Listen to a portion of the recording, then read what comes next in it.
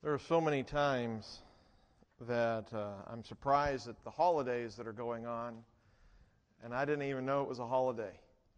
You know, I'm not familiar with, say, Muslim holidays and what feasts they might be celebrating when and what special weeks are coming up for them, and yet I can only assume that people within that faith, they're aware of those things, you know.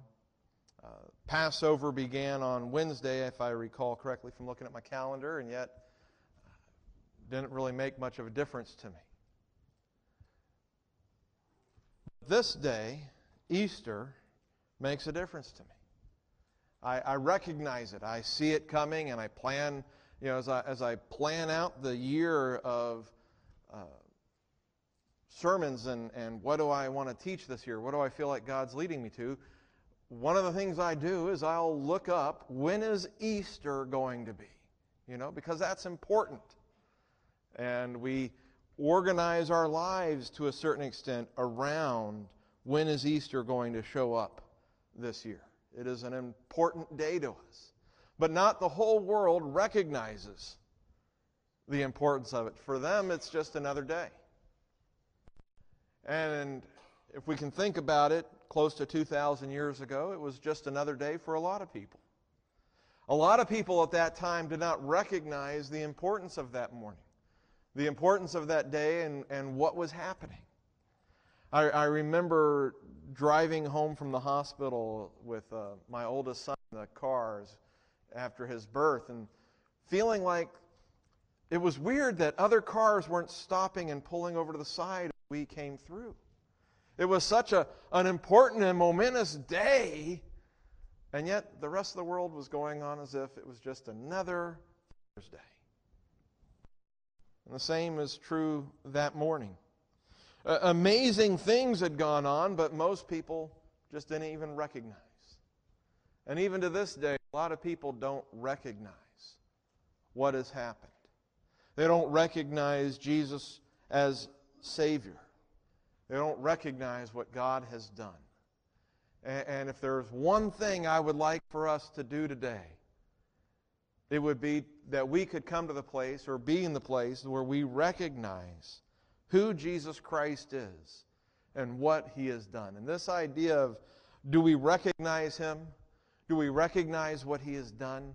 It is an important part of our passage this morning. As we go to a unique story only found in Luke, the fact that the disciples were hidden away in the upper room and that Jesus came and visited with them, well, that happens a couple of times in different Gospels. The fact that the women go to the tomb that morning and it's empty and they don't find the body, well, that's recorded in all the Gospels. But this story is unique to Luke.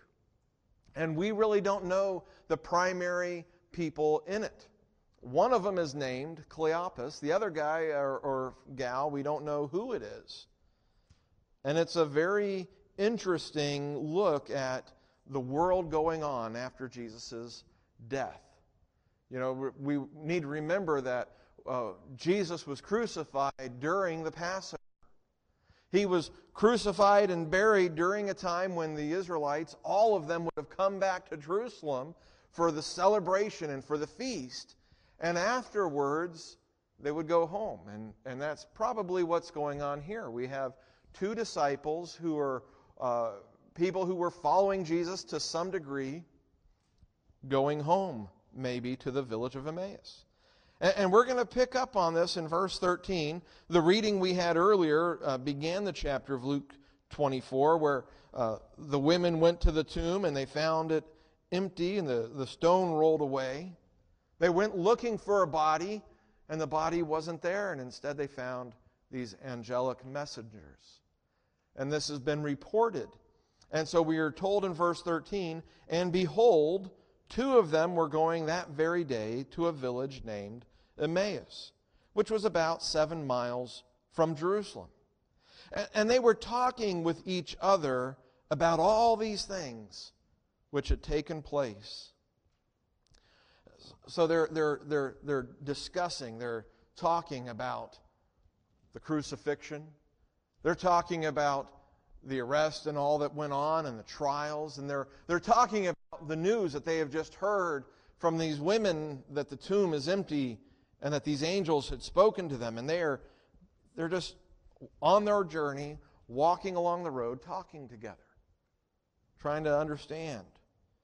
And verse 15 tells us that while they were talking and discussing, Jesus himself approached and began traveling with them. But their eyes were prevented from recognizing him. So just try, let's take ourselves back to this morning, one day. And these two disciples, these two followers of Jesus, are discussing what has been happening that weekend and the report that they heard that morning. And as they're going along, another traveler approaches them and joins them on the road. And we are told, Luke knows that this is Jesus himself. That Jesus himself approached and began traveling with them. But Luke also tells us that their eyes were prevented from recognizing him. They know Jesus, and yet in some way they are unable to recognize him as who he is. They see a person, but they don't see him truly for who he is. And this is kind of a blindness that happens often in Scripture, well, more than once or twice, where people aren't struck blind to the sense that they don't see, but they don't see what is really there. And so they don't realize in one time that they're walking into the center of the Israeli army camp. Another time where they can't see the door that's right there, but they're blinded. They're able to see, but not see what they really want to see. And for his own purposes, his own reasons, God has kept them from recognizing Jesus as he is walking along with them. I find it interesting that Jesus is taking the time to walk along with these two.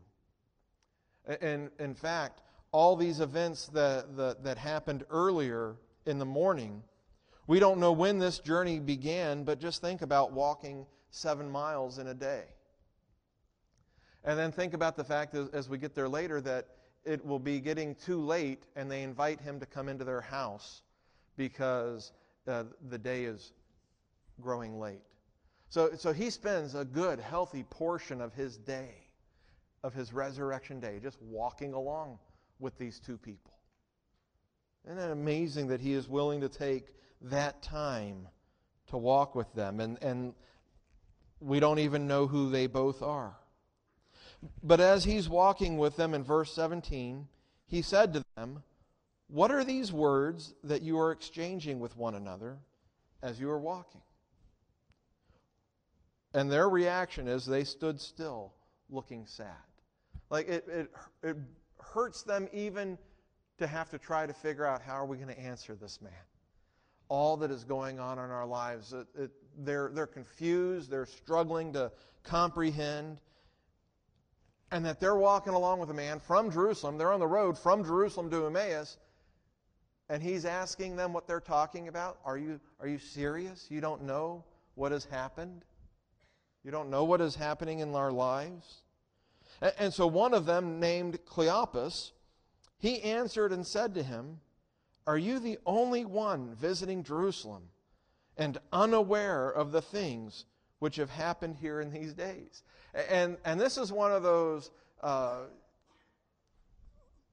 things that the writer does where he is introducing some humor here for us. That Cleopas would say, "Are you the only one who is unaware of what has been happening in these last days?"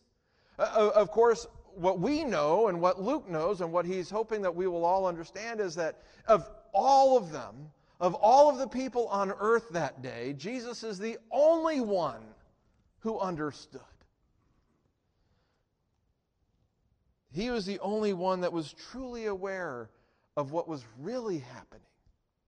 They're aware of the events, but they don't understand, they don't comprehend. He is aware, but is asking them, "What are you talking about? What is this that you're discussing as you're walking along. And Cleopas is just, are you kidding me? Have you really been in Jerusalem and you don't know all the events that just happened? Are you really, you've got to be the only person who isn't aware of what has happened. Like, you must have had your head stuck in the ground to not be aware of what has gone on these last few days. But in verse 19, Jesus said to him, "What things? Tell me exactly what's going on. Tell me exactly the events that I'm supposed to be paying attention to." And so they said to him, "The things about Jesus the Nazarene, who was a prophet, mighty in deed and word in the sight of God and all the people." He was somebody who told us God's word. He explained to us he was mighty not only in word but also in deed, and not only as far as we're concerned, but as far as God is concerned, and as far as all the... This was a great man. And yet, in verse 20, how the chief priests and our rulers delivered him to the sentence of death and crucified him. But we were hoping that it was he who was going to redeem Israel. Indeed, besides all this, as if this wasn't enough, as if it wasn't enough that we had this great prophet and teacher who was Jesus, who was recognized by all as being great. Not only did our chief priests and our rulers deliver him to the sentence of death and have him crucified, and he was the one we were hoping was going to redeem us. He was the one we were hoping would save us. But not only that, indeed, besides all this, it is the third day since these things happened. This happened 3 days ago. And this morning, in verse 22, but also some women among us amazed us. When they were at the tomb early in the morning and did not find his body, they came saying that they had also seen a vision of angels who said that he was alive. So they went to the tomb. They didn't see a body, but they did see angels, and those angels told them that he was alive. Some of those who were with us, they went to the tomb and found it just exactly as the women also had said. So we had people who went and confirmed the story from the women. They didn't find a body. They did not see him. But him they did not see. They saw everything as the women had said it was. But him they did not see. So they're trying to comprehend all that has happened, that Jesus was so great, and yet how did he get arrested and crucified? But not only that, it's 3 days later, and now they've had stories this morning from the women who went to the tomb, and they went looking for the body so that they could finish all that they were going to do for the body for death. They didn't have enough time to do it completely the night before the Passover. And now the body's not there, but they've seen a vision of angels. And those angels have told them that Jesus is alive. So they have all the information they need. They know that Jesus died on the cross. They know from the angels that he is alive today. Not only that, there were other people who went and confirmed that the women were telling the truth. They couldn't find the body. It is possible to know everything and to know nothing. They know the information. They know about Jesus. They know who he was. They know what he taught. They know he died, and they've heard that he has risen again. And yet, they're sitting here discussing and debating what's going on. And when Jesus asks them, "What are you talking about?" they don't excitedly and joyfully say, "Jesus the Nazarene, who was crucified 3 days ago, we have report he is alive today." No, their response is to look at him sadly. They are sad when they look at him as he asks, "What's going on? What are you talking about?" They have all the information. But just like they are unable to recognize Jesus, they are prevented from recognizing him, They are not able to recognize, to understand all that is going on.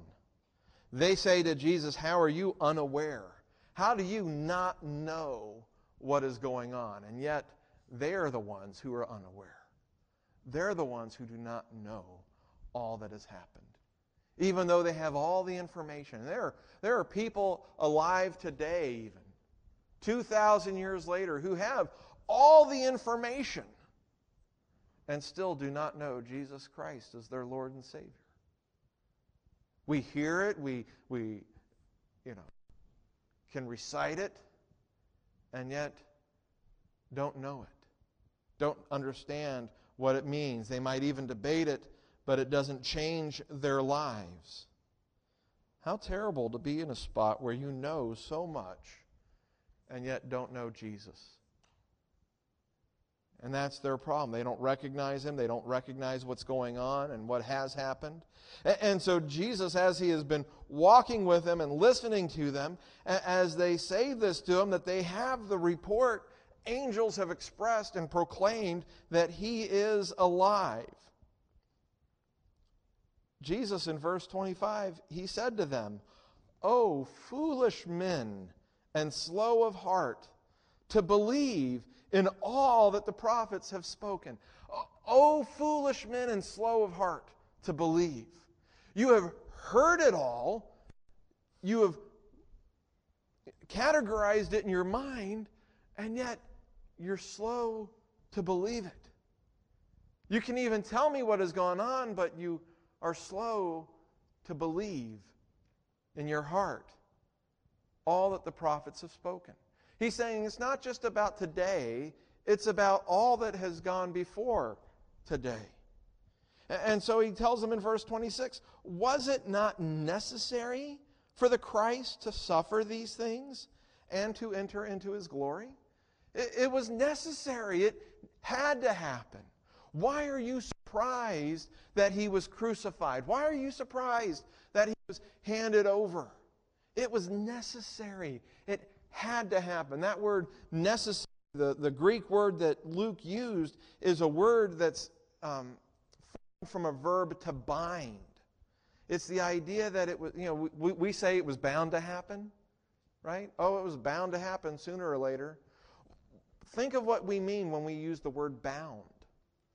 When you bind somebody, or when something has been bound, past tense, it has been tied up. So when we say something was bound to happen, it was as if it was tied up in happening. It was connected. It had to happen. And that's what Jesus is saying. It was necessary. It had to happen. There was no getting around the need for Him to be crucified for our sins, for Him to die for our sins. And then, I wish Luke had more information to give us for this. In verse 27, "Then beginning with Moses and with all the prophets, He explained to them the things concerning Himself in all the Scriptures." Now, Moses and all the prophets, what that is, that's a way of saying what is our Old Testament. Moses are the first 5 books of the Old Testament, Genesis through Deuteronomy. And then the prophets, that's Isaiah and on. And what he is saying is that in the law and in the prophets of God's proclamations later on, throughout all of Scripture, it has been talking about me. It has been talking about my sacrifice. It is talking about this need. And Jesus went through all of Scripture, explaining. That word explaining, it means to open up completely, to even interpret. So He is explaining to them. He is opening up all of the Scriptures so that they can properly understand what it has said about Him. How awesome that Jesus would take the time to explain to them. I wish Luke had given us more of that, but it wasn't his purpose. What he wanted us to know is that Jesus opened up their minds to understand, and He showed them the Scripture and explained it to them as He went through all of it. And we don't know how long that took, but that was a 7-mile journey, so he probably spent a good amount of time explaining to them all that had happened and why it had happened and why it was fulfilling Scripture from the Old Testament. And as they were going along, verse 28 tells us, and they approached the village where they were going, Emmaus, and he acted as though he were going farther. So he is acting as if he has more to go, so they need to separate now. They need to split. But can you imagine these disciples? They've enjoyed walking with this man who has been explaining to them all of the Scripture and how it pertains to the sacrifice of the Christ. And so they urged him in verse 29, saying, "Stay with us, for it is getting toward evening, and the day is now nearly over." And what they're suggesting is that it's getting dark, there's dangers on the road. Stay with us. Literally, abide with us. Remember when we looked in John chapter 5, he who abides in me and I in him, he will bear much fruit. And Jesus' admonition to us that we must abide with him. They're saying to him, stay with us. Abide with us. Come spend the night. Don't be on the road at dark. Stay with us. They're seeking a little bit more time with him. And as we see in verse 29, so he went in to stay with them. He decided to abide with them. As he went in with them, and in verse 30, when he had reclined at the table with them, he took the bread and blessed it. And breaking it, he began giving it to them. Then their eyes were opened, and they recognized him, and he vanished from their sight. Now, amazing thing is happening here, and it's very tempting to allegorize this entire passage, right? Jesus is walking along with them, and they don't recognize him. And I think for a lot of us, if you're a believer in Jesus Christ, there was a period of time where Jesus was walking along with you, where his Holy Spirit was communicating to you in your heart and opening you up to him, even though at the time you were not recognizing him. It's possible if you have not placed your faith in Jesus Christ today, but you're here today, that he is walking alongside of you. He is asking you about the things going on in life, and he is showing you himself in Scripture and in other ways. And there is a need, and Jesus tells us that we need to invite him into our lives. He talks about, coming in and cleaning out the heart and getting rid of all the wickedness and sin. He talks about in Revelations that he knocks at the door, and anybody who would open up the door to him, he will come in and he will have fellowship with them and he will abide with them. And here we see they invite Jesus in. And so you could easily allegorize us and say we need to invite Jesus Christ into our lives, and that is true. But also notice when you invite Jesus in, he takes ownership. He takes leadership. He takes the position of the host. He is reclining at their table, and yet it is Jesus who takes the bread and blesses it, and breaking it, he began giving it to them. He is the one taking on the leadership role of the host at the table, blessing the bread, breaking it, and giving it to them. And it's through his giving of the bread to them that their eyes are opened up. And all of a sudden, they recognize him as Jesus. Now that tells us a couple of things. First, that Jesus, when he rose again, was the same person. He was recognizable to them. He wasn't somebody different. He didn't all of a sudden have different hair. They recognized him as being the same person, the same body. He died on the cross. They had been kept from being able to see him. They had been prevented from recognizing him. But now their eyes are opened and they recognized him. And unfortunately, as soon as they recognized him, he vanished from their sight. They wanted him to stay. I think it's very similar to Mary in the garden when Jesus says, Mary, you got to let me go. She wanted to cling on and hold on to him.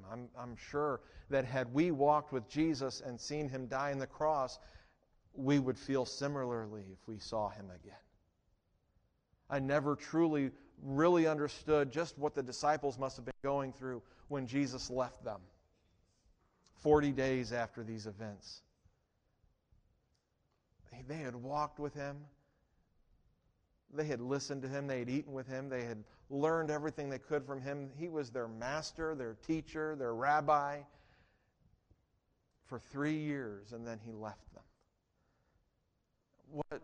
What longing they must have had to see him again, to hear him speak to them again. We have not seen him. We don't have that same loss that they had. But as soon as they recognized him, he vanished from their sight. And they are just marveling at who he was. That was Jesus. And in fact, in verse 32, they said to one another, "Were not our hearts burning within us while he was speaking to us on the road?" Like he was talking to us, and it was just igniting a fire within our hearts. And we longed to hear more, and we were excited by what we were hearing, and it felt so familiar and yet so different. Weren't our hearts just burning within us while he was speaking with us on the road, while he was explaining the Scriptures to us? And so in verse 33, they got up that very hour and returned to Jerusalem. It's too late to go farther. Stay with us. And now they get up that very hour. They don't wait for morning. They go running back to Jerusalem at night with all the danger that entails. They get up that very hour and they return to Jerusalem, and they found gathered together the 11 and those who were with them, saying, "The Lord has really risen and has appeared to Simon." So they get back to all the other disciples, and those disciples are talking about that Jesus has shown himself to Simon, that he is really risen and he has appeared to Simon. And so then they get to tell everybody about their experience, and so they began to relate their experiences on the road and how he was recognized by them in the breaking of the bread. So first they didn't recognize him when they were on the road. They didn't recognize him, and they didn't recognize what he had done and what had happened that weekend. But he started unpacking and explaining Scripture to them, and their hearts started to burn within them with what he was teaching them. And they wanted it to last and to continue, so they invited him in. And he came into their homes, and then he broke bread and gave it to them. And that was when they finally recognized who he was, because he gave them the bread. And they repeat this. They recognized him. He was recognized by them in the breaking of the bread.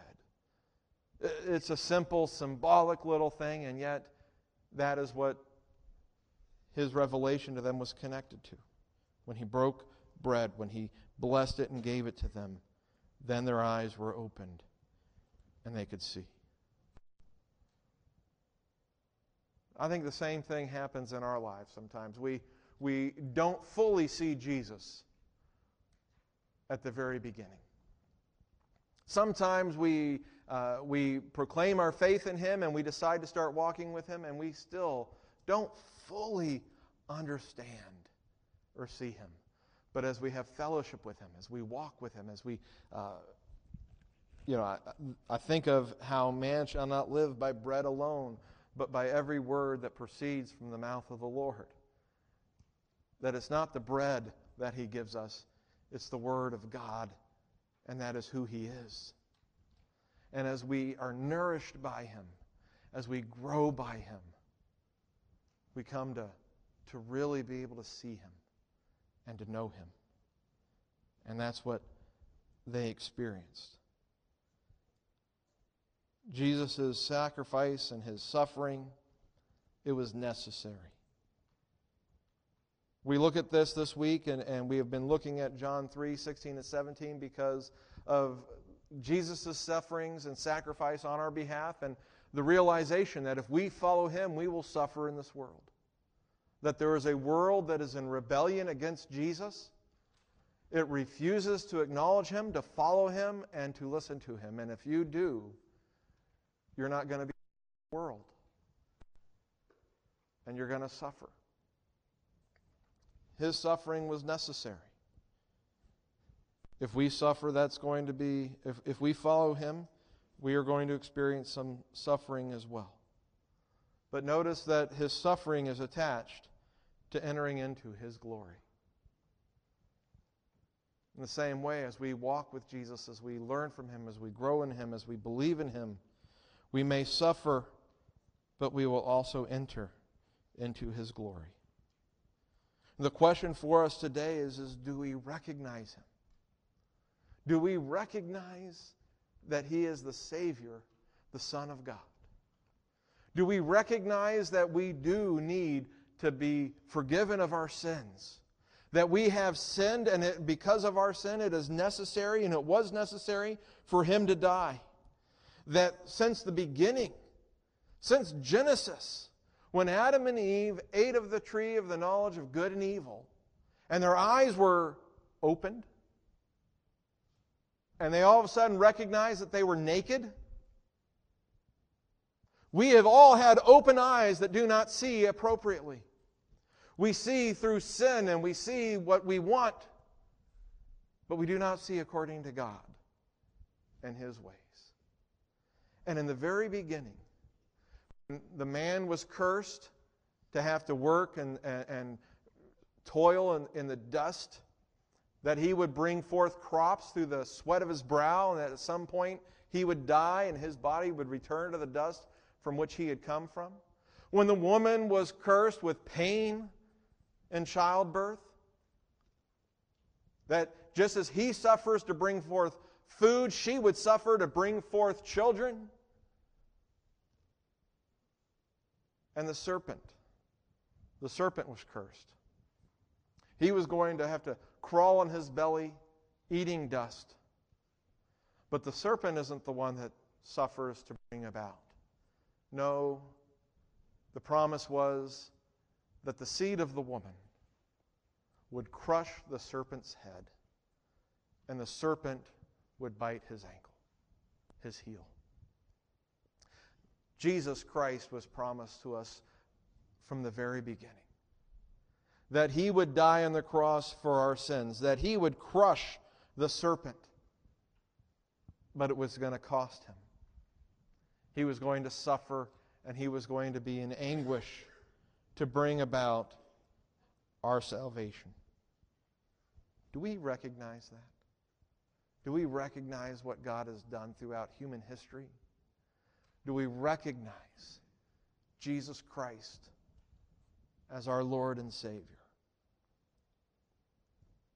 That is the question for us this morning. Because if we don't recognize Him as Lord and Savior, this morning is just another morning. There's nothing special about Easter, about Resurrection Sunday, if we don't place our faith in Him. It's just another day. The sun comes up, the sun will go down again. But if you believe in Jesus Christ, then this day takes on extra meaning.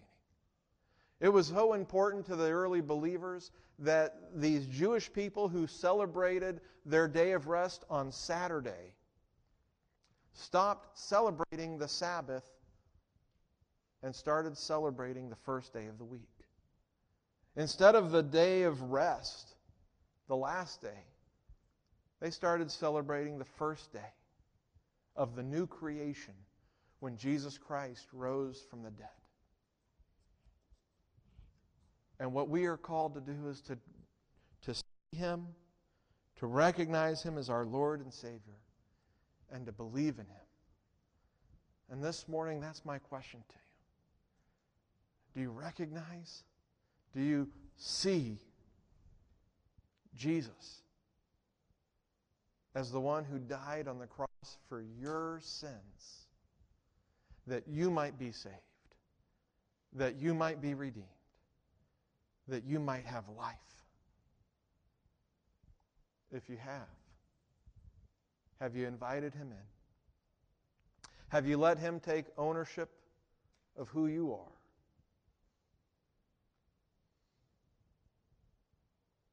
Has He become your Lord and Savior today? That's the question for us this morning. Let's pray. Heavenly Father, we thank you that you have done amazing, miraculous things. We thank you, Father, that you have sent us your Son and that He was obedient to you, that He went willingly to the cross, that He died for the forgiveness of our sins. And we thank you, Father, that you have not let us sit in ignorance, but that you have helped us to see Him, that you have opened up to us your Scriptures and made them known to us fully, that we can understand who Jesus is, the promise that He was, and the fulfillment that He has done. We pray, Lord, like these two disciples, that we would long to spend more time with Jesus, that we would invite Him into our lives, that we would abide with Him and that He would abide with us. We pray, Lord, that you would nourish us with your word. And like the two disciples who, as soon as they knew who Jesus was and He had vanished from their sight, they got up and they went and told others. Lord, we pray that we would tell others about Jesus, that we would want to confirm for other people the hope and the life that He can be for them as well. We thank you for your Son. We thank you for faith in Jesus Christ. And we pray, Lord, help it to grow in our hearts today. And it's in Jesus' name we ask.